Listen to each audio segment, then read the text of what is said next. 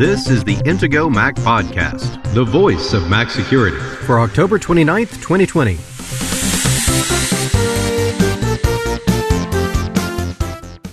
The EU is considering Apple's ad tracking policies.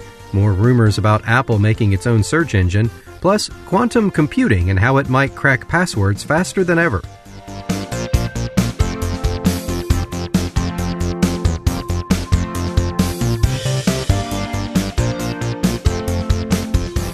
Now, here are the hosts of the Intego Mac Podcast, veteran Mac journalist Kirk McElhearn and Intego's chief security analyst, Josh Long.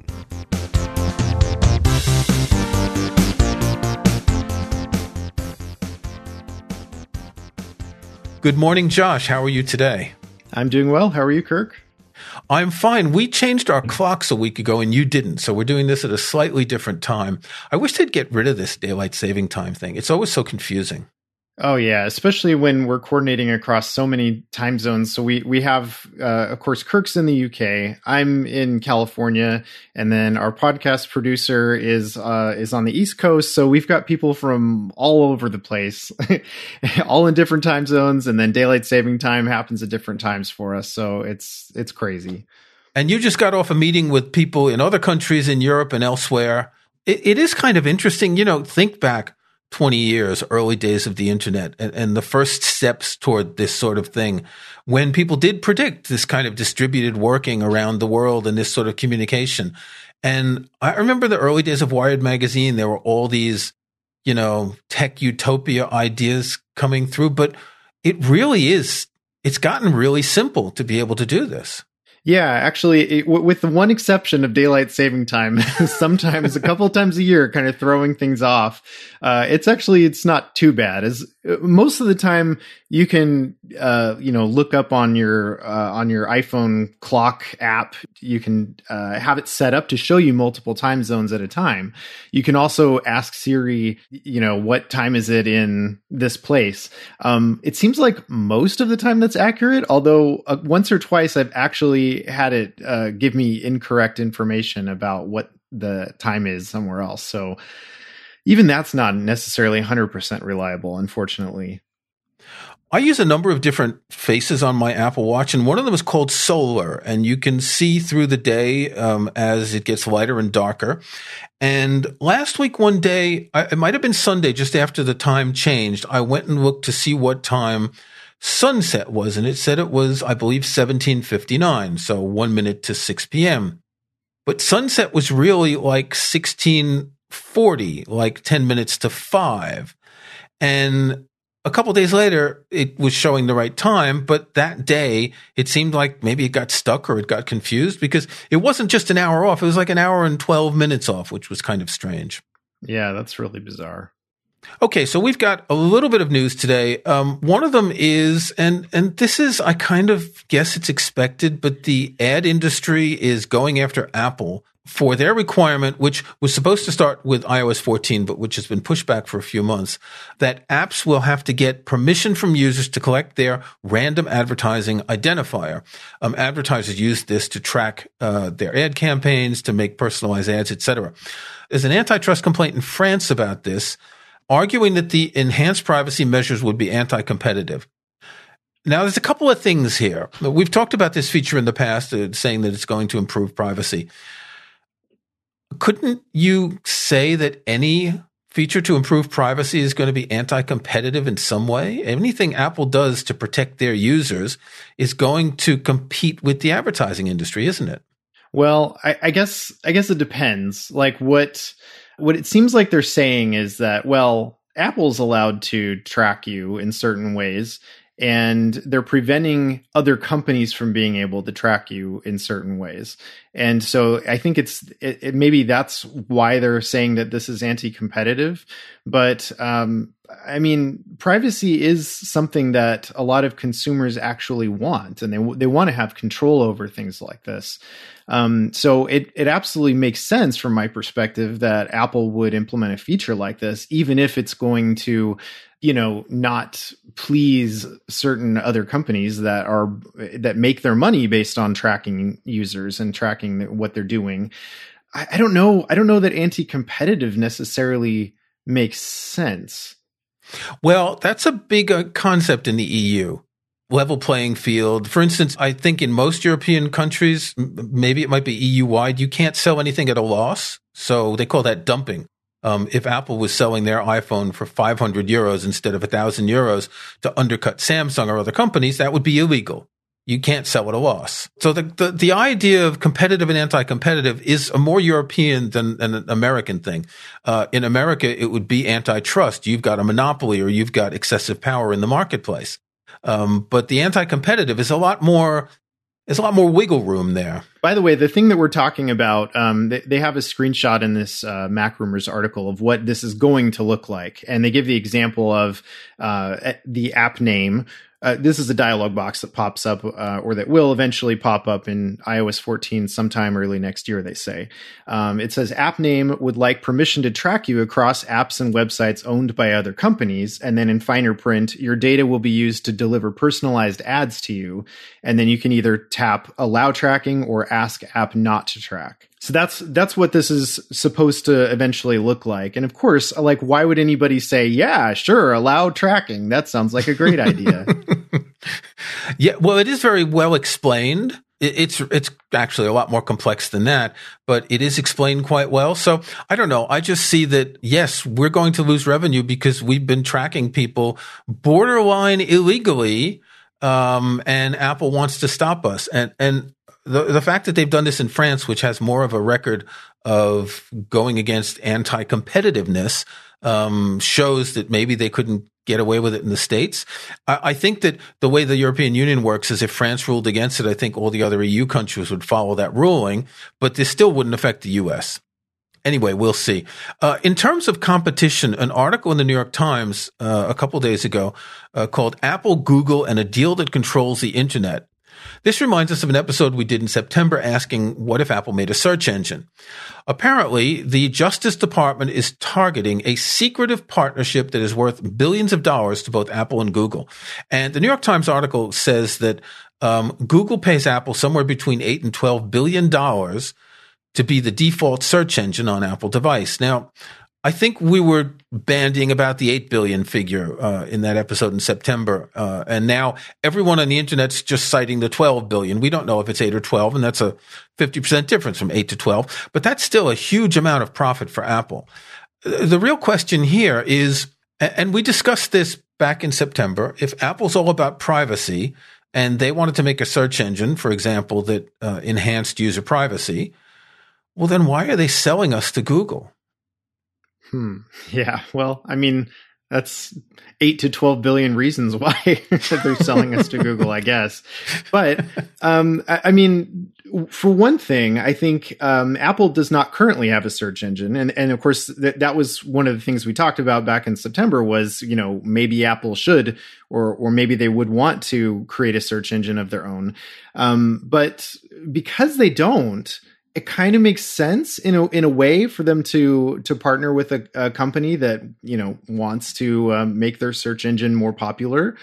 And, you know, Google's certainly got the money. They're willing to spend billions of dollars in order to get their search engine as the default on a bunch of Apple devices. So, you know, I can't fault Apple too much for that, I guess. I think what they could do, and if Apple wanted to really say, we care about privacy so much that we're going to skip the opportunity to have $8 to $12 billion just so that we can give you a more private search engine. The problem with that is now they've got to pick what private search engine they're going to use. Is it going to be DuckDuckGo or StartPage or some other, you know, lesser known search engine? And are people going to be happy with the results that they get from those search engines? Most third-party search engines don't really have results that are the same quality that you would expect from Google. I mean, this is like their main thing that they've been doing for a long time. This is their main product. And how long has Google been around as a search tool? Google's been around a long time. They launched in 1996 on Stanford's network, and then they formally incorporated their company as Google in 1998. So they've been at this for a very long time. By the end of 98, they had an estimated 60 million pages indexed. So they already were well into the game already by the end of 98. So this is a long time that they've been in this. It's game. A long time, and they've built up a lot of know-how about how to index and how to organize. And of course, the algorithm manipulates the search results to provide ads, and that's one of the big problems. I want to just mention an article that was in MacRumors today. MacRumors is reporting on a Wall Street Journal article that said Apple is stepping up efforts to develop alternative to Google search. And, listen to this. In a little noticed change to the latest version of the iPhone operating system, iOS 14, Apple has begun to show its own search results and link directly to websites when users type queries from its home screen. You know what? That's called Siri Suggestions, and that's been at least 3 or 4 years that it's been in iOS and in Safari on the Mac. And I think someone in the Wall Street Journal just found that this was on by default instead of off by default in the past. It's not new in iOS 14, and this doesn't suggest anything about Apple's search engine. But there have been rumors, and that's why we did an episode in September. There have been rumors about an Apple search engine. The other possibility is that they buy DuckDuckGo. Who knows? Okay, we're going to take a break, and when we come back, we're going to talk about something really interesting: quantum computing. You already know that Intego loves Macs. After all, Intego has been making world-class Mac security software since 1997. But did you know that Intego Antivirus is also available for Microsoft Windows? If you've got Windows running on your Mac, either in Boot Camp or in a virtual machine like Parallels, VMware, or VirtualBox, make sure to protect it from malware just like you protect macOS with Intego security software. Intego Antivirus for Windows is also a great solution for your friends and family members with Windows PCs. Download a free trial of Intego Antivirus for Windows today, and when you're ready to buy, use the link in the show notes for a special discount. Don't use Windows? Don't worry. We've still got a great deal for you.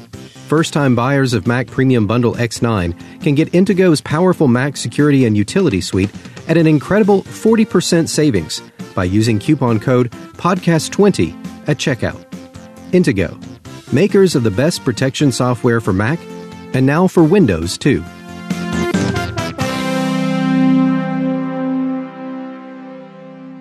Okay, quantum computing. A few weeks ago, Josh asked me to look into how quantum computing will affect computer security and passwords. And wow, this is fascinating. I must say that I'm a fairly intelligent person, and whenever I read something about quantum mechanics and quantum computing, I have absolutely no idea what's going on. So all that I know is that things can be done much more quickly with computers. Now, if you think back to when you had a pocket calculator, maybe in the 70s or the 80s, what it could do when you think of your first computer. The first computer I ever used, a friend of mine had a Commodore 64 connected to a TV set. These were slow. These were really slow. And when you look now at the kind of things that computers do, and then you imagine a progression that's not just exponential, but more than that, and I'll explain why in a minute, it's obvious that we've talked many times about brute force attacks to crack passwords. And if you've got like a 14-digit random password, you're pretty safe. But just around the corner are quantum computers. They're going to blow this away and do the kinds of things that now take years, dozens of years, hundreds of years, perhaps just in minutes. Yeah, that's the really interesting thing about quantum computing and where the whole computing industry could be really shaken up, because the types of encryption that we're using right now largely can be broken very easily using a quantum computer, theoretically. And there have been certain use cases for quantum computers where the computer was designed very specifically to do certain tasks. We don't really have anything like a quantum computer that can do all the typical things that we think of when we talk about computing, when we talk about, using a Mac or something like that. Those kind of tasks aren't being done and can't really be done on quantum computers today without developing something that's really sophisticated And so that kind of technology is way in the future. But there have been quantum computers already developed that are designed to do specific tasks at incredible speeds, far faster than any typical processor. Yes, I have an article on the Intego Mac security blog, and I link to a Google blog post where their current quantum computer is, you ready for this, 100 million times as fast as any standard computer. They say that the computer achieved what's called quantum supremacy. I think that's an offshoot of the Bourne movies. That it took only 200 seconds to perform a task that would require the world's fastest supercomputer 10,000 years to calculate. 200 seconds, 10,000 years. Quantum supremacy. Coming to a theater near you. Right. By the way, this was actually about a year ago a little over a year ago that Google put up this blog post. So this is something that they've had some technology in place already that they've been experimenting with for quite some time at this point. The interesting thing here is, as you said, a quantum computer would have to be designed for specific tasks. It's not a processor with an instruction set that can be used to play video games and display graphics and surf the web. It's very specific mathematical tasks.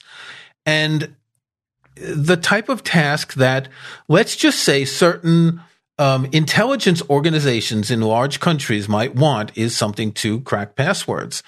When we talk about cracking passwords, right, when someone's going to try a brute force attack to get into your account. So someone knows your username in your account, and they're going to use a tool, an app, a script, or whatever that's going to enter password after password until it finds the right one.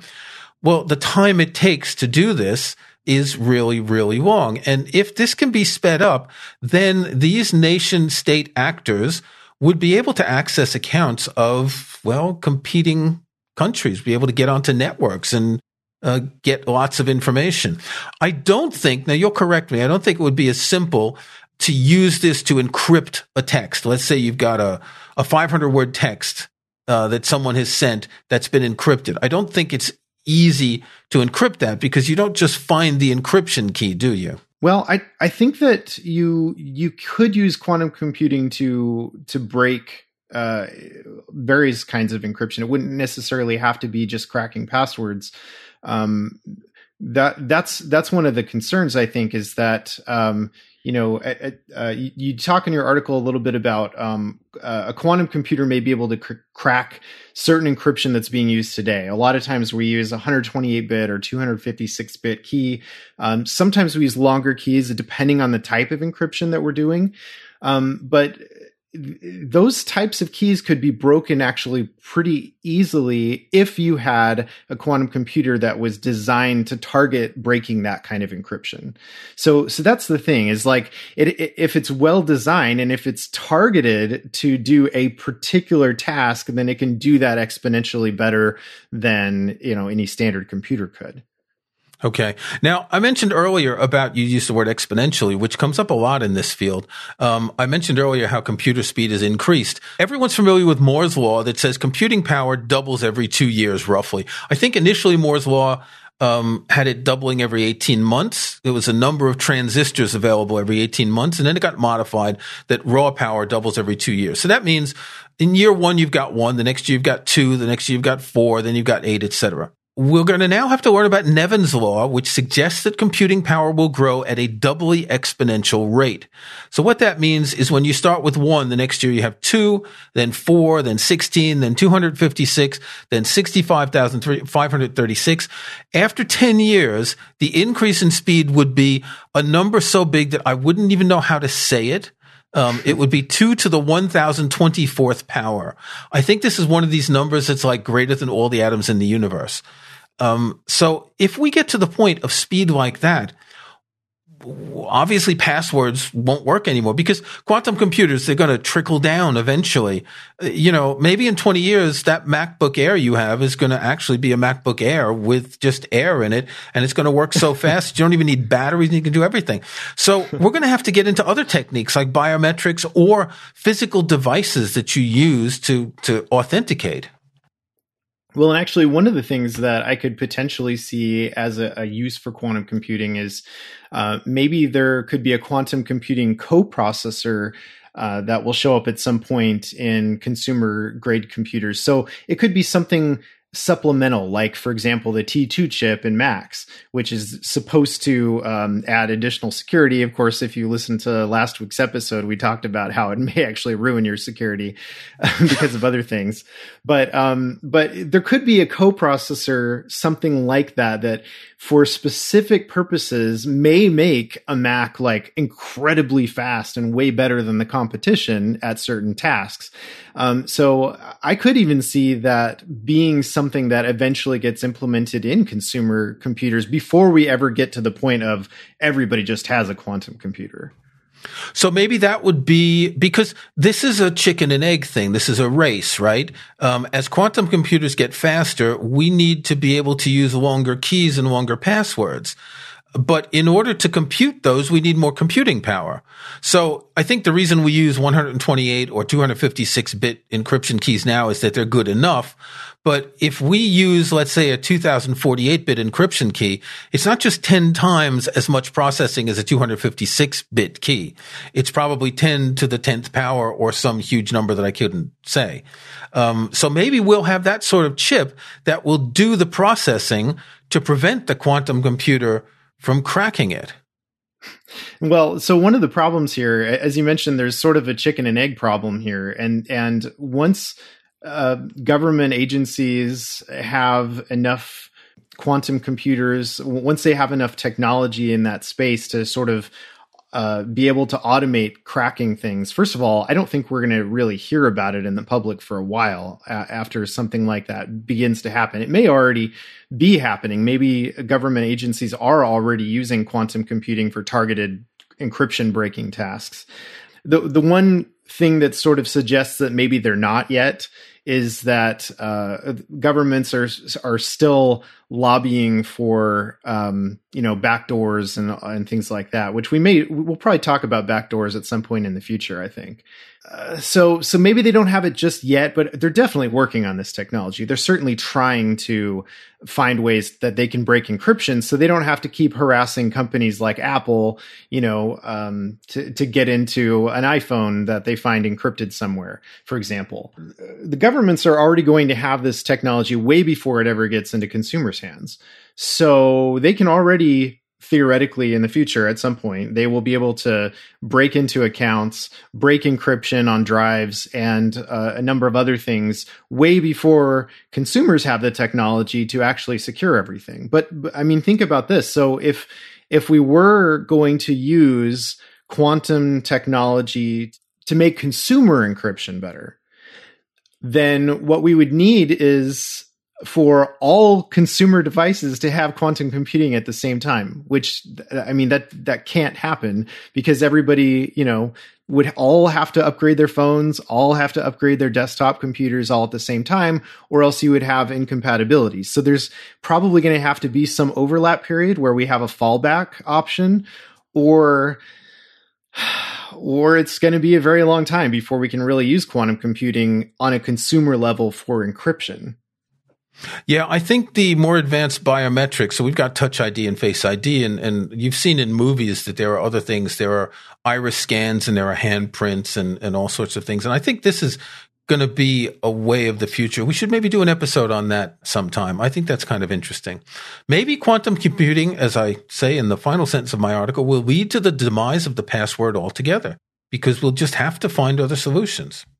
Yeah, well, that could very well be. The password has always kind of been a weak point, really, in security. People have a tendency to pick a password they can remember until password managers started to become popular.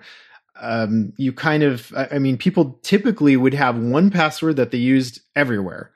And maybe there would be slight variations because, somebody had a little bit different requirements on what the password must include. But for the most part, a lot of people just use the same password on every service until we started hearing about all these data breaches and password dumps and things like that had been happening, and finding out that, actually a whole bunch of websites where I've used that password have not been storing my password properly. Instead of storing a hash of my password, they're actually storing my password itself, and then that ends up in a data breach. And now people can associate my email address or my username that I used with that site with my password and try that on any unlimited number of other sites to try to break into my other accounts. That's a really big deal. And it's still something that not everybody has picked up on. There's still so many people who unfortunately reuse passwords. And it's worth pointing out that even if someone doesn't have the combination of your username and password, those passwords go into huge databases that can be used in what's called dictionary attacks, where, as I said earlier, someone's going to use an app or a script or whatever to try just different passwords. And if a dictionary, which is basically just a database, a collection of words, has billions of passwords that have been used by someone, they have more of a chance of finding yours if you've used a password that's been in a data breach, even if it is a secure password.